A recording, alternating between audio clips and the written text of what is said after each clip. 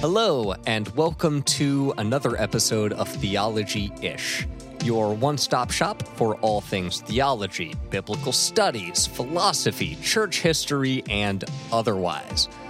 I am one of your hosts, Ryan, and I am joined today, as always, by our wonderful co-host, William. Yo. How you doing? I'm doing pretty good. How are you? I'm doing good. Sweet. So, what's the haps? What's poppin', my dude? Not that language. No? No. You don't vibe with my new urban vernacular? You're giving off strong, like, youth pastor vibes, trying to get hip with the Gen Z kids, you know? And it's not working out great. Yo, kids, Jesus for real be bussin', no cap. No cap, bussin' for real, for real. For real, man. Yeah. Ain't even playing. Anyway, as someone who almost got a degree in youth ministries, this hurts. This hurts a lot. Yeah, that's not as much as the student debt would have hurt with that degree. And That's the true. Job prospects it would have afforded you. That's very true. You.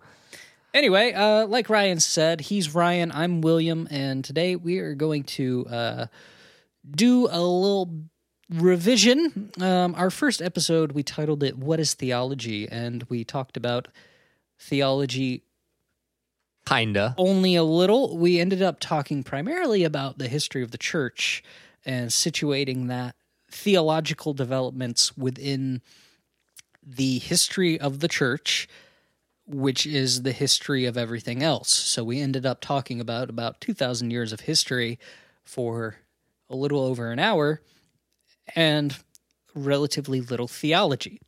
So today we thought we would do What is Theology Part 2 and focus On theology. And answering that question, what is it? So, Yes. Ryan, Yes, William.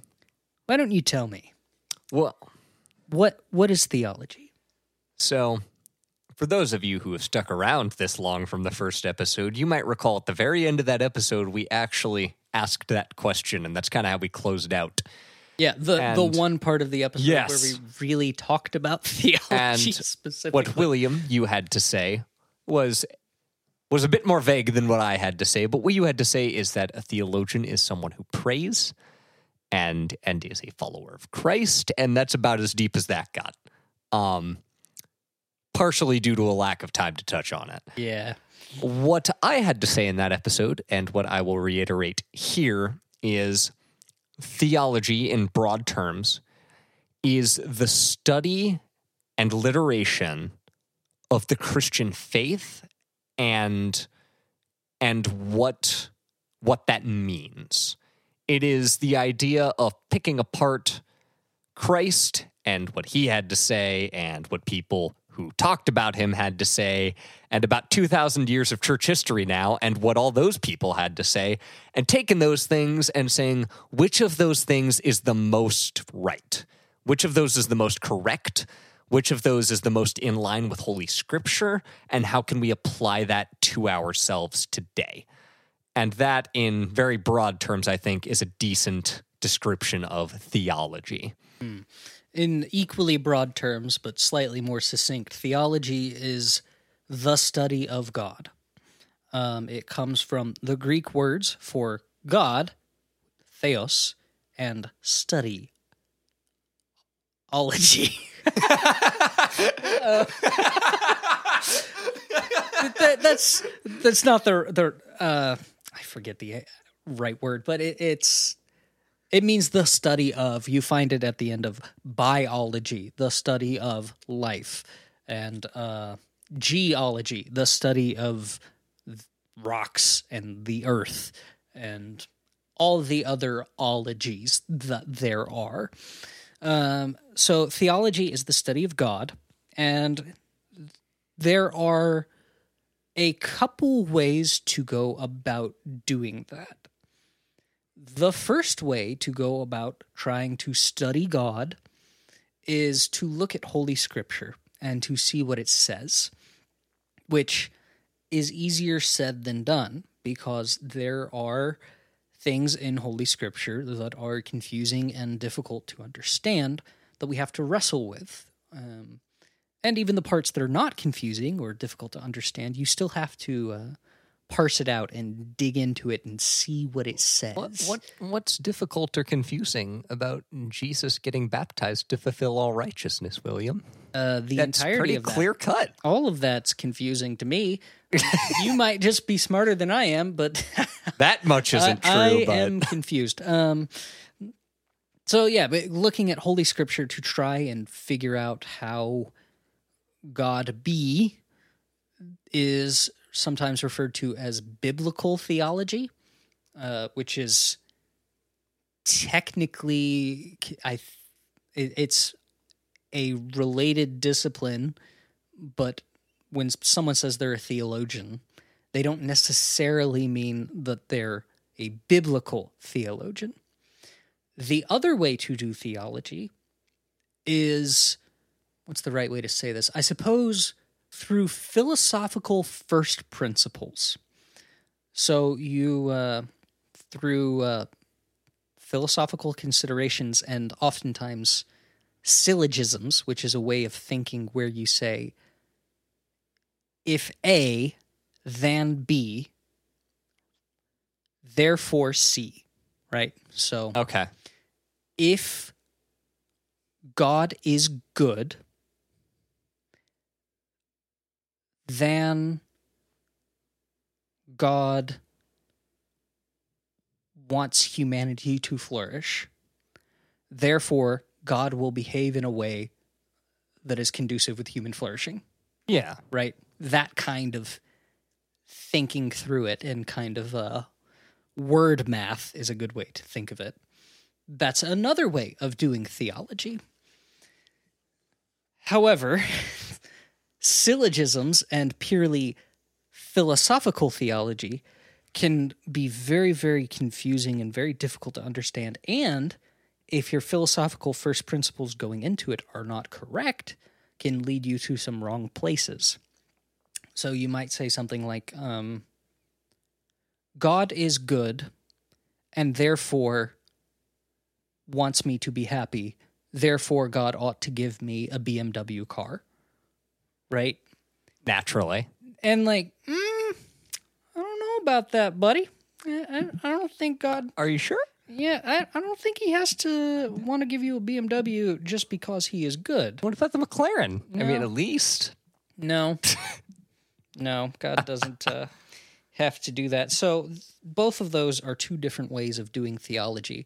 And they both have their merits. And they are best done when they are done together. Right? Some of the best theologians that have ever lived and written have done both of those. So they'll look at Holy Scripture and the things that it says, and then through logical, deductive reasoning and inductive reasoning, they will parse out the things that Holy Scriptures tell us about God. For example, Deuteronomy chapter 32 has a part where it's God speaking, and he talks about his intentions to punish the people of Israel if they do not adhere to the law in the future, right? And God kind of weighs his options of what to do to punish Israel in the future. And he says that he'll send in a foreign nation to destroy them and destroy them utterly if they do not adhere to the law. But then he says, well, if I do that, the foreign nation will look at Israel and they will say that their God was unable to protect them. So then he says, so I'm not going to do that. I will send in a nation to almost destroy them, but I will preserve some of them. Which, if we take that and parse out its logical conclusions of if this is truly what God is saying, it seems to be the case that God knows the future, right? but also he knows what the future could be, right? He doesn't just know the future 100% sure of how it will be. He also knows the future for how it could be, right? Which seems like a given. Yeah. But if we're going to say things about God, we ought to be able to back those things up by either Holy Scripture or philosophical first principles. Yeah, because it's easy for me to say that kind of comes with the whole omnipotence thing. Omniscience. Omniscience, thank you. I always get those two mixed up. Yeah. Really not great about that. Omniscience. Omniscience. Kind of comes with the whole omniscience thing. Right, but we have to establish the omniscience before... Yeah, and not only that, you have to assume that whomever you are writing or speaking to might not know that to begin with. Just because I know God is omniscient doesn't mean that Joe Schmo down the corner does, you know? And we know God is omniscient because of these kinds of things that we find in Holy Scripture. And we have to kind of parse those things out to get to the confessions of things like omniscience or omnipresence or omnipotence. To get to the omnis, we have to pull those out of Holy Scripture because it's there. It's there in the Scriptures for us to take and to make as a confession about God if we look for them and parse them out. Perhaps a better example than the omnis, because the omnis are pretty blatantly there on the surface. Trinitarian confession is everywhere in Holy Scripture if you look for it in the right ways, right? You can find the Trinity in the very first chapter of the Bible. And yes, arguably. And if you argue against that, I'll fight you personally. This is where the philosophy and the syllogisms come in handy, because you can point to certain passages and say, yep, this is a Trinitarian confession in the book of Isaiah. But you need to be able to parse that out and drag it out of the text, because it's there, but you have to be able to pull it out and show how it is there. Yeah. Because A and B, therefore C, right? Yeah. You follow So me?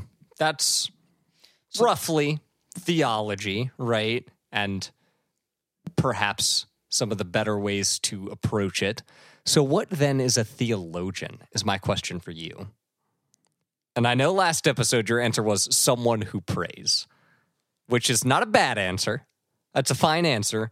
But I don't know that many people in, my local church down the street would call themselves theologians necessarily. So what would you call a theologian? Well, they should call themselves theologians as Christians. The thing is, we're all theologians. It's just that some theologians are better than others at the task of theology.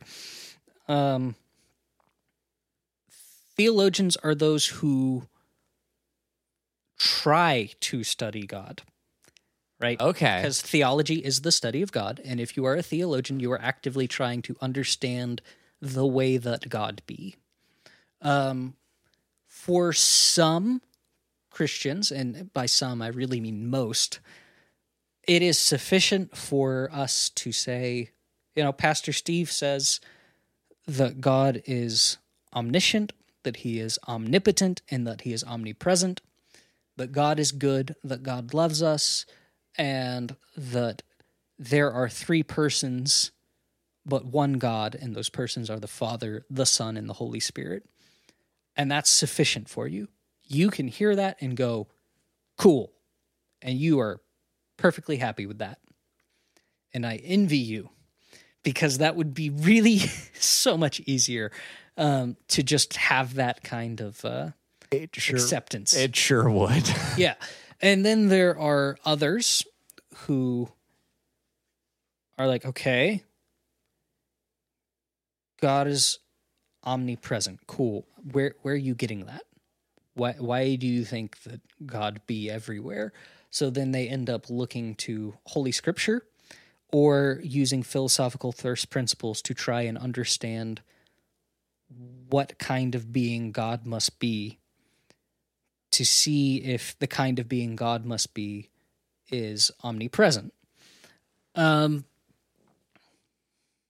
that make sense? It does. Yeah, I think that makes perfect sense. So theology is very similar to, when done well, it's very similar to philosophy. It's very similar to other logical pursuits. But there's always going to be a little bit of a mysticalness to it on some level, which, when we think of a theologian, we probably have a mental image of some old professor with a beard, and he's wearing a tweed jacket with some English dude. Some English guy. He's got a pipe, and he's like, yes, God is quite that way, yes. Of course, God quite must, yes, quite, indubitably. Indeed. Yes, quite. That's kind of how we mentally imagine a theologian. And to an extent, that's true. But if you are a Christian theologian, at the very least, there is an understanding that God is personal, right? The Christian God is a personal God that we can, as individuals, have personal experiences and interactions with. And that is almost the very definition of quote-unquote mystical. So Christian theology always has a quote-unquote mystical component to it, right? Because we don't believe in the unmoved mover of Aristotle who starts the universe and then just kind of stays in his corner, not doing anything else, right? We believe in a God who is involved in history and responds to prayer and sat at a table across from men, not unlike you and I, and shared meals with them in the person of Jesus Christ. He's not Cthulhu, this slumbering god in the ocean. Or, he's not this unknowable, inaccessible thing like Aristotle's unmoved mover. Yeah, he's a knowable, seeable, graspable being. Yes. In his own sense. Yes. And theology has developed to some extent over the history of the church. That is not to say that the Christian confession has developed. The Christian confession has more or less stayed the same from the beginning, and it's best summarized in either the Apostles' Creed or the Nicene Creed, that we believe in God our Father, maker of heaven and earth, etc., etc., etc. The confession hasn't changed, but the way that we discuss it and the way that we explain it has, and it has changed out of necessity, because occasionally we get these people that are really annoying that we call heretics who end up teaching something contrary to what the church has always taught. And when they start teaching something contrary to what the church has always taught, something like there was someone called Jesus, but he wasn't really a human. He just looked like one. He was actually a spirit. That's the Docetist heresy. Well, the Christians have always taught and always believed that Jesus was fully God and fully man, and he truly did have a body. So now we have to have someone explain, oftentimes in syllogisms, or at the very least in very clear kind of philosophical language, that Jesus was fully a man and fully God, right? A little later on, we have the Sabellian heresy, where they believe that God was the Father in the Old Testament, that he then shows himself as Jesus at the time of the New Testament, and now he shows himself as the Holy Spirit. That's called Sabellianism or modalism. That's also a heresy. Not a fan of that one, personally. It's bad. That shouldn't be. Real bad. It's wrong. It's very wrong. When someone starts teaching that, now you have to have someone. The church has always believed in the Trinity. The church has always taught the Trinity, that the Father, Son, and Spirit are co-eternal, that they are three distinct persons, but one God. These are things that the church has always taught and always believed. But now we very suddenly have to articulate very clearly, oftentimes in syllogisms or in very systematic logical language, why we think that, right? So the Christian confession has not changed, but the theology that the church has had to do over time has, based off of the heresies that have cropped up, or just genuine questions by the faithful about things like, should we, if you get baptized and then you find out that the priest who baptized you was actually secretly a pagan the whole time, does your baptism count? And the answer that the church comes to through theology is yes. Yeah. Your baptism would still count because ultimately It's the Spirit that does the work, not the baptizer. The efficacy of baptism is through Christ, not through the administer of baptism. That makes sense. Right. So when these kinds of things crop up, the church then has to respond, and we have to respond by thinking through it, and that thinking through it is theology. And theology, I will say, is not something we have stopped doing and never will be something we stop doing. I look at the state of the world today and go, there are churches out there who say it's okay for you to be homosexual.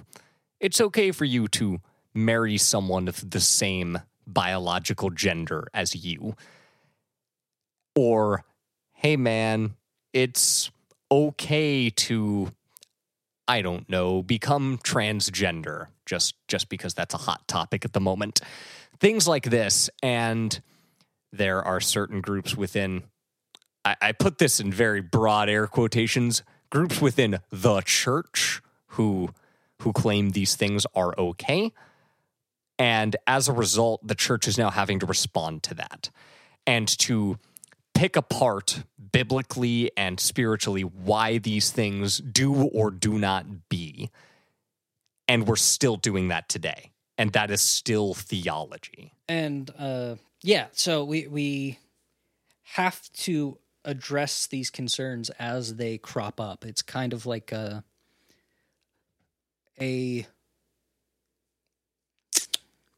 commingling of mental and spiritual whack-a-mole. Man, that's a way to put it. Yeah, these things come up over time. Well, more recently, there have been questions about whether or not we ought to go to church in person, right? Do you have to go to church in person? Because people were going to telecommunication church. COVID. Yeah, because of COVID. So they were just watching on TV or live streaming on their computer or whatever. And they were like, and now we've got people that are like, it's fine if I just... That's good enough. Keep doing this, right? I'll just watch in my underwear and it's all well and good. And there are lots of churches, my own church included, that live stream their services so people can just watch on Facebook. We still do that. And is that okay? Can you just not go? And that's a whole other discussion. In this for paper, another day. I will argue that the answer is no. You need to physically go to church. As with other issues, I think this is a little bit like, the Eucharist or baptism, in that there can be exceptions, right? If you are bedridden in a hospital at the end of your days, I think listening is fine. If you can reasonably make it to the service in person, you ought to. But that's a whole other discussion. But that's neither here nor there. Yeah. That's the sort of thing that we would potentially now address, and by looking at Holy Scripture, by looking at the traditions of the church, by looking at the teachings of good Christians throughout history. And we would look back on these things and marry that with philosophical, logical reasoning and syllogisms to try and parse out, should you go to church in person? And I think that if we were to do that, we would quite simply come to the answer is yes, which the church has always gone to church in person. Yeah. That has always been the Christian thing. But not until recently have we had to start wondering, right? And when something takes the church 2,000 years to question, that ought to give you pause.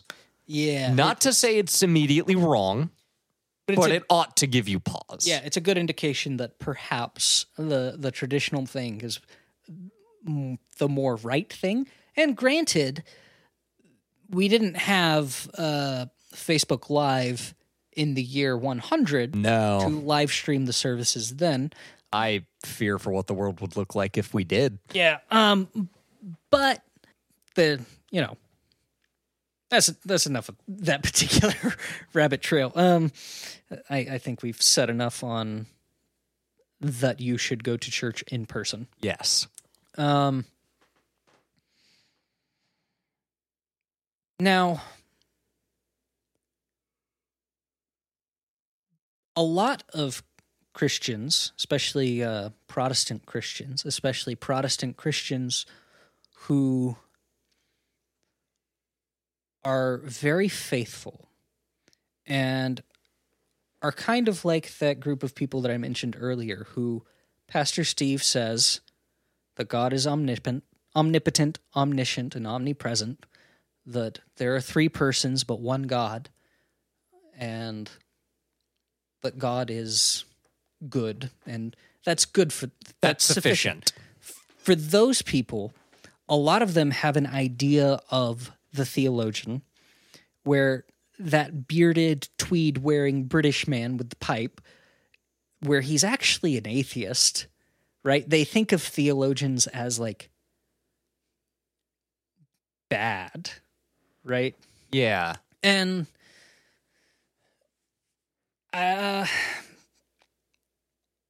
when I told people at the church that I went to in Georgia, when I went to church in Georgia, because I lived there, when I told them that I was going off to major in biblical and theological studies, some of them were legitimately concerned for, like, my eternal soul. They were like, oh, you really want to go talk to them liberal professors there? Buying yourself a one-way ticket to eternal damnation, friend. Yeah, but not quite that strongly. But they were like, hey, are you sure? Are you sure you want to do this? Because they had a relatively simple faiths, and it made them uncomfortable that there were people who would pick into that and try and parse it out. And on some level, that is fair. There are those who are called theologians who are not faithful. I'm reading a book by one of them right now. And, well, not at this moment, but, other times when I sit down to read the book, I'm reading the book. But I'm reading a book right now by someone who styles themselves as a theologian and would be acknowledged by the quote-unquote academy as a theologian, but they are not a faithful person, and it's quite clear from their writings that they are not a faithful person. But the fact that there are unfaithful people who participate in theology ought not scare us away from the good that is to be had in theology, any more than the fact that there are leaders in the church who engage in sexual misconduct should scare us away from being in contact with leaders in the church. The fact that there are unfaithful people who are styled as theologians and recognized as theologians doesn't mean that theology is bad. Is that fair? Does that make sense? Yeah, I mean... Have you encountered that, Ryan, where someone's like, theology, you don't want to... Oh, sure, and this can apply to the faith at large, even to the church at large, not even necessarily just theologians and that whole realm, but you see people, the church, the Baptists, you sure you want to hang out with the Baptists? Or the Presbyterians, sure about that one? Oh, the Presbyterians. And bless their hearts. yeah, that's not a thing specific to this bubble within the church, but it's certainly present around this bubble within the church, which is unfortunate because when you really think about it, Jesus was a theologian, and not just a theologian. He was the theologian to end all theologians. He was the perfect theologian. And as brothers and sisters who are called to be Christ-like, that inherently means we ourselves are called to be theologians to the best of our ability. And for some people, that may look like a more simple faith. That may be people who aren't all that interested in doing, even what we're doing right now with this podcast. Not that this is the most in-depth or brain-tickling thing out there in the realm of theology. Brain-tickling. I like that phrase. Yeah, but, there are certainly people in the faith who would look at our podcast and go, why would anyone want to do that? It's true. That doesn't necessarily mean that's wrong for them, but we are all called to be part of theology. And, the body is made of many parts. To borrow some phraseology from Paul, is the hand supposed to look at the foot and say, oh, man, I wish I was that, or the foot ought to be like me, or whatever? If that were to happen, the body wouldn't be able to function. And there are those in the body who have a simple faith, and it is sufficient for them, that Pastor Steve says. And what they care about is what percentage of their paycheck is reasonable for them to dedicate to charity, and how should they treat the homeless person that they encounter on their way to work, and what should they do about the neighbor that they have a beef with. And the answer is to eat that beef. Oh, Ryan. I'm sorry. I guess you could make a sandwich with it or something. Yeah. Yeah. Anyway, the proverbial beef that you have with your neighbor. And that's the kind of faith that they have. They're looking for something very, very practical, and that's good. And it is to the benefit of the body that there are people like that. And it is also to the benefit of the body that there are people who are willing to dive in and say, why does the Eucharistic confession in Matthew, Mark, and Luke, why don't those line up perfectly? The body of the church needs people who are willing to say, do I have to get dunked for my baptism to be legitimate, or is it okay to sprinkle water over me? We need that because at some point, someone who is faithful is going to ask, and they're going to need an answer. Or someone who is not faithful is going to ask in the hopes of getting an answer. And if they don't get one, it will be to the shame of the church, because the church has an answer. There's not a question you could ask that a theologian 1,000 years ago didn't already spend a lot of time writing a very long book about. And we ought to be able to rise to those challenges and answer those questions better than we do. And it's worth mentioning, we're not saying this to boost our own egos or put ourselves up on a pedestal. I mean, I'm cool with putting myself on a pedestal. I'm great. You might be.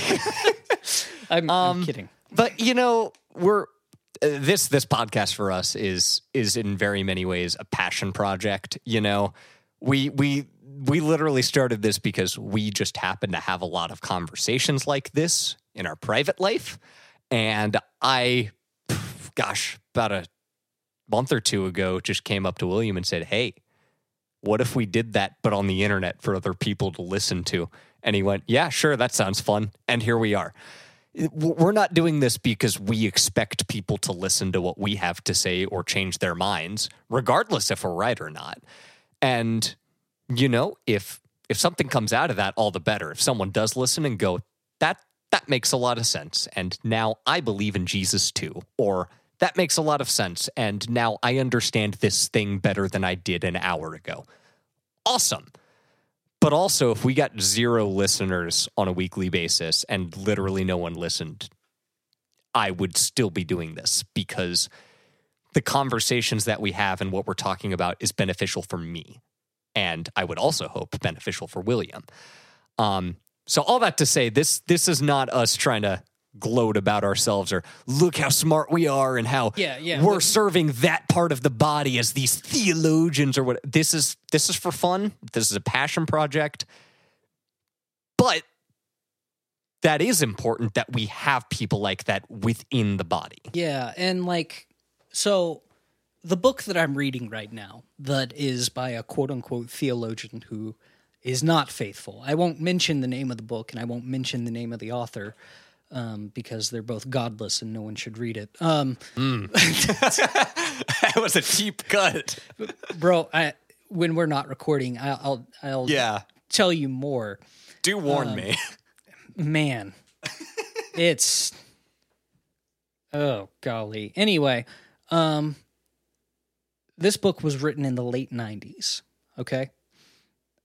And I also recently read a book that I will say the name of, and I will say the author of. It's called Orthodoxy by G.K. Chesterton. What a great name. He's a great thinker and author and theologian. In Chesterton's book, it's less than 200 pages. And in less than 200 pages, he wrote in the late 1900s, early 20th century. Everything that he wrote well over 100 years ago addresses and surpasses by leaps and bounds this other book that is significantly longer than Chesterton's book. And there's a lot of value in that because someone could read this more recent godless book and they would walk away going, he makes some really good points. I reckon this Christianity thing isn't really what it's cracked up to be. But all they would have to do is spend a long afternoon reading Chesterton, and they would find themselves most likely convinced that that other book was wrong. So we need theologians who are able to dig into these things and talk about them, and through careful, systematic logic and reasoning, and biblical interpretation, and the contemplative spiritual life, marrying those things to come to reasonable articulations of the Christian confession. Does that make sense? Yeah. And you know, I have found personally that through the spiritual life and through reading Holy Scripture and being immersed in Christianity, there are things that I have found myself having conviction of and believing. And it wasn't until I started to dig into theology that I was able to put words to those convictions, and that I was able to say what it was I believed because someone else explained the thing that I was feeling deep inside, you know? I don't know if you've found that experience too, where you believe the thing and you can't explain it, but then you read someone else and you're like, yes. Absolutely. And you know, that's the thing. That's not what this podcast is. This isn't us coming up with new ways to think about things or new ideas or presenting things that haven't been talked about already.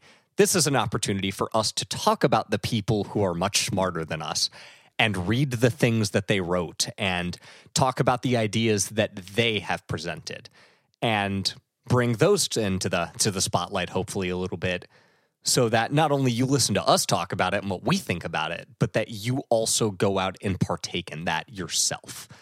Because as much as we can talk about it all day, what I think is invaluable by comparison is going out and doing it yourself, reading these things, listening to these things. We're not unique thinkers. We are simply commentators on what has already been presented. And I have zero desire to be a unique thinker. I don't want to say anything new, because if I'm saying something new, then I'm deviating from orthodoxy. And reading theologians helps to keep me in line, because if you spend time thinking about, like, I don't know, what's God's relationship to time like, you might come to an orthodox conclusion, which is that God exists outside of time, and he's able to perceive past, present, and future simultaneously. Some of the best theologians describe that as like a man sitting on a hill watching a parade. I believe Boethius describes it like Yes, that would be correct. Yeah. So you have that kind of idea.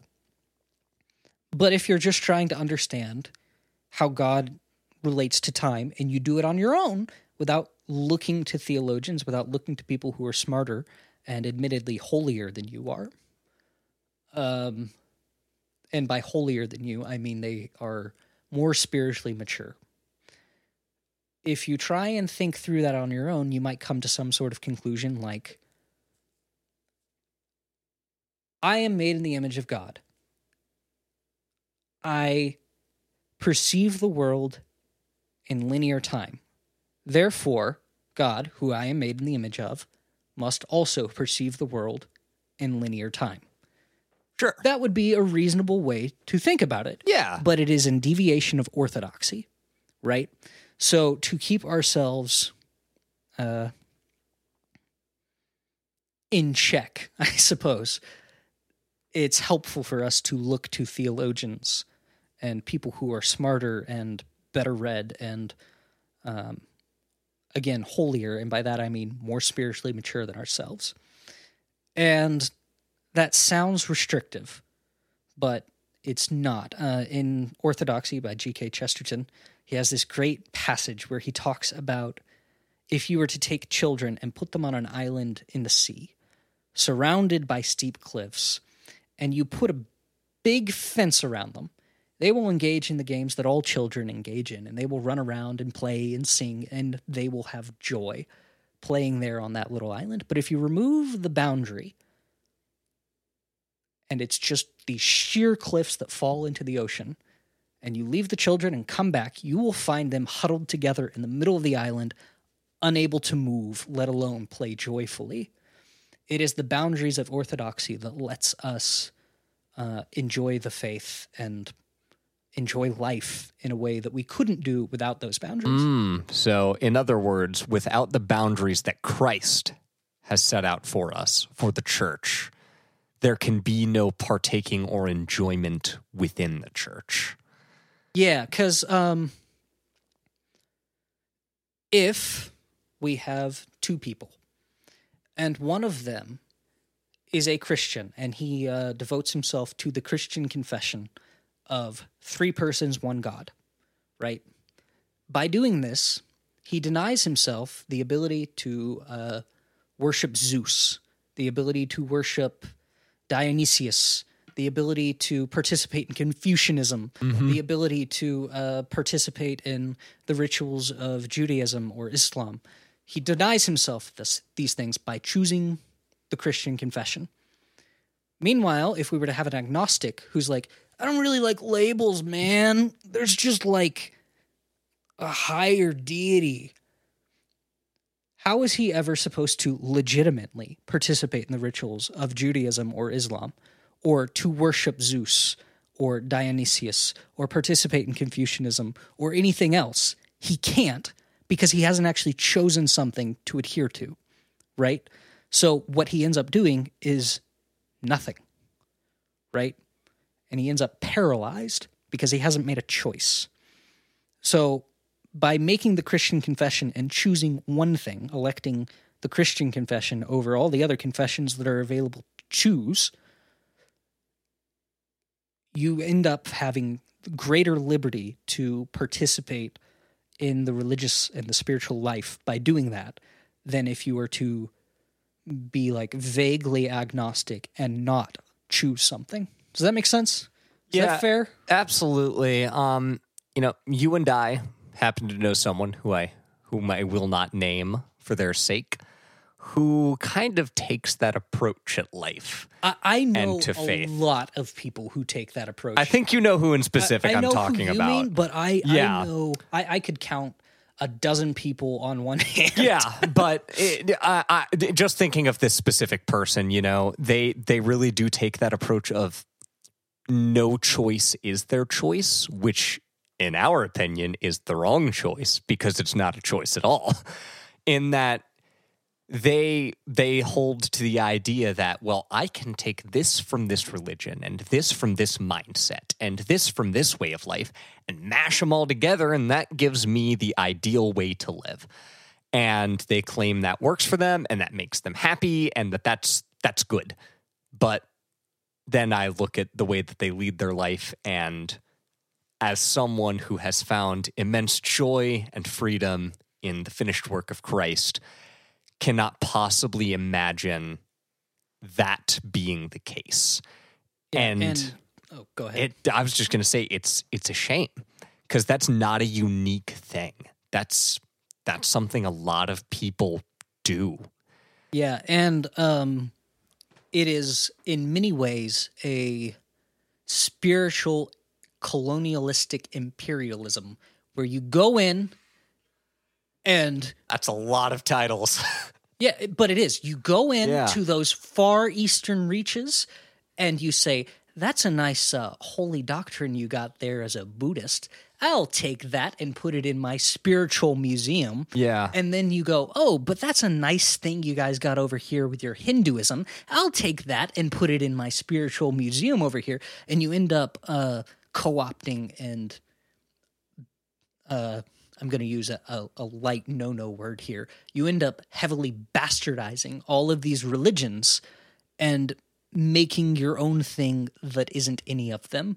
And by making your own thing that isn't any of them, you end up with a nothing burger. You end up with shenanigans. And a nothing burger provides you with nothing. And theology, good theology, biblical theology, is our bulwark and defense against that. Because that friend who thinks that way, because we all know someone who thinks that way, will say, well, why do you choose the Christian God over the other gods? And a theologian can give you reasons for that. They can give you lots of reasons for that, well thought out reasons for that, thousands and thousands of pages worth of reasons for that. And I've read several thousands of those pages. And some of the reasons are very, very good. Right now, we don't have the time or the space to discuss any of those reasons, but perhaps we will some other day.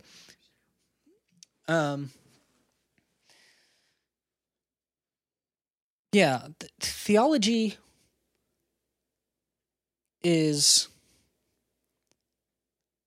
it's a barrier, and in that barrier, it is safety, and it provides us with the means to articulate our faith and articulate our experiences that we wouldn't have otherwise.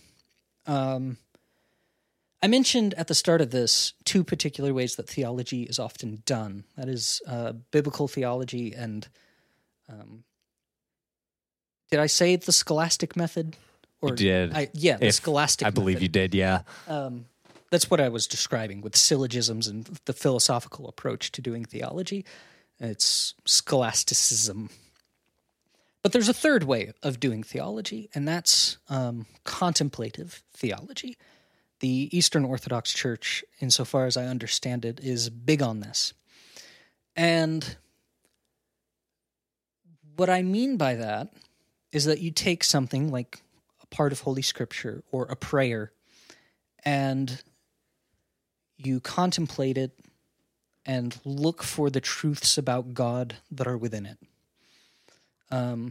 For example, there's a prayer that has been recited by millions upon millions of Christians for thousands of years, or well over 1,000 years. I think it became popular in the 6th century. It's called the Jesus Prayer. It goes, Jesus Christ, Son of God, have mercy on me, a sinner.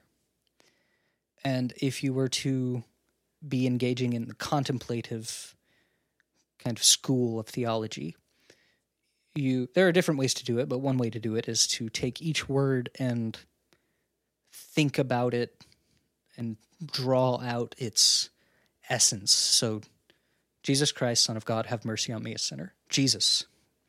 We're going to think about Jesus for a little while. In the Greek, Iosias. In the Hebrew, Yeshua, which I believe means God saves. Yes. Right?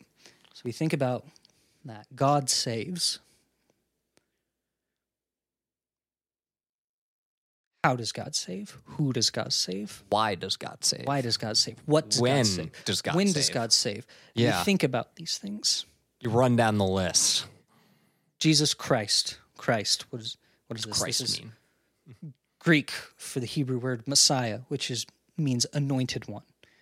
So what does it mean to be anointed? How is Jesus, who is the Christ, Jesus is anointed.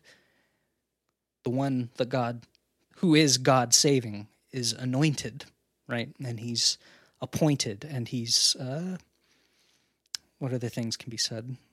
Like the chosen one, Yeah. right? He's the special one. Jesus Christ, God's Son, and he is true God of true God, begotten, not made. In the beginning was the Word, and the Word was God, and the Word was with God. And that is what it means to be God's Son, right? We think about that. We chew on it for a little while. Jesus Christ, Son of God, have mercy. Rather than what? Rather than just judgment. Yeah. Does it compromise God's justice to have mercy on me? No, it does not. Why does it not? How does it not? Should it? Would it be in better keeping with God's character for him to exact justice on me rather than have mercy on me? Yeah. Would I love God just as much if he had justice rather than mercy? Would I love God just as much if he were to condemn me rather than to save me? Because I should. Because he ought to. Yeah. And right? That's contemplative theology. Right. And then you get to have mercy on me, a sinner. And then there are other versions where it's have mercy on me, the sinner. Yeah. And that little change of that article there, a sinner versus the sinner. Like in one, you're identifying with all the others who are like you, all of humanity. In the other, it is me and the creator of the universe, and me and the creator of the universe alone, right? And it's a beautiful thing and a powerful thing to run through something like that and engage in the contemplative theology. Yeah. And you can do that with like the Lord's Prayer. You can do that with any of the Psalms. The entirety of Scripture. The entirety of Scripture. But do you see how all of these different ways of doing theology all have their merits? And you can, if you think about it, you can also see how they would all have their limitations too. Yeah. And unfortunately, we're just about out of time here. I think we did pretty good with that, though. Yeah. Any questions, comments, or further considerations before we finish up? I thought it would be fun to ask a little question to close us out. Sure. Which is, who are some of your favorite theologians? And what would you recommend reading to someone perhaps who has not partaken in the long history of theology? I really like Irenaeus of Lyons. He wrote in the late 2nd century, so around 180 to 200. His book Against Heresies is great. I suggest books 3 and 4 because it's books 3 and 5 are the best ones. It's 5 books. Each one's about 100 pages. So that's Irenaeus of Lyons Against Heresies. Bernard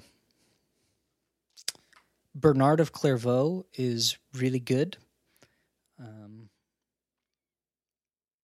He wrote a commentary on the Song of Songs. He intended to do the entire book. He got about 80-something. They're done as like sermons or homilies. He had 80-something of them done by the time he died. He was up to, I think, the 8th chapter. So Man. he had a lot to say about the Song of Songs, and some of it's very, very beautiful. And he was writing around the year 1100. Who else? Anselm of Canterbury is a great example of the scholastic methodology of doing theology. If you have the stomach for it, I suggest you read Cur Deus Homo, or Why the God-Man. So he's asking why Christ was incarnate. Yeah. It's a difficult read, but it has some rewardingness to it. G.K. Chesterton is wonderful. C.S. Lewis is also fantastic, and Dietrich Bonhoeffer is also great. So those are my suggestions. Dietrich Bonhoeffer is one of my personal favorites. Something I've been on a bit of a Bonhoeffer roll recently, reading through some of his works. I think Bonhoeffer is a better exegete than Chesterton and Lewis. I will think say Chesterton and Lewis are better theologians than Bonhoeffer. Bonhoeffer can get a little dicey, not because it's bad. Rather, I think of like Life Together by Dietrich Bonhoeffer is a very easy read. It's very accessible. It's very good. But then you look at something like The Cost of Discipleship by Dietrich Bonhoeffer, which equally is fantastic. That's a heavy read, very convicting, very hard to get through at times. Perhaps not the best thing to start on. Yeah, Mere Christianity is great. If you're just looking to get into this sort of stuff, Orthodoxy by G.K. Chesterton and Mere Christianity are both great places to jump in. Yeah. Orthodoxy is a bit more heady than Mere Christianity. But yeah, those are both great. N.T. Wright. N.T. Wright is also great. A great example of a modern theologian. Yeah, he's contemporary. He's still kicking around, still alive. Maybe one of these days we'll get him to guest on the podcast. I doubt That's the dream. Dr. Michael Bird is also a contemporary theologian. He's really good. Dr. Preston Sprinkle, he's done some good work. And I think perhaps the greatest recommendation we can give is Holy Scripture itself and the authors there within. Pious of you. Yeah. I would have suggested, like, I don't know, Augustine of Hippo or something, but Scripture's good too. I mean, Augustine of Hippo's good, but Holy Scripture. Yeah, Holy Scripture is better than Augustine so of Hippo. In case you couldn't tell, I was joking. Yeah. There's perhaps some recommendations if you're interested in that kind of thing and you're not that familiar with it. Yeah, and most of that stuff is available in the public domain because most of it is hundreds of years old. The one exception would be N.T. Wright, Bonhoeffer, and maybe Lewis. C.S. Lewis. Those might not be in the public domain yet. Anyway, that's the end of this episode. That's Theology 2. Theology Part 2. So if you liked this, please give us a thumbs up and a subscribe. Maybe give us a 5-star review if you're listening on Spotify or Apple Podcasts or what have you. It would really help us out. Make it easier for other people to find us. Share us with a friend if you think that they would be interested. Or not. Or, do what you want. I'm not your mom or a cop. Yeah. Leave a comment if you've got a question or comment to make.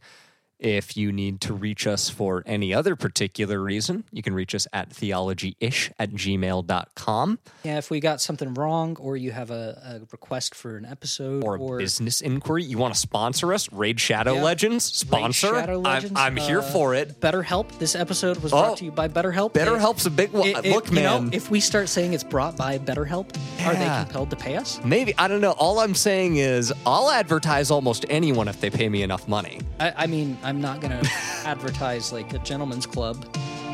Maybe not. Or an alcohol company. Yeah. casinos. If you're not a licentious business, we will advertise for you.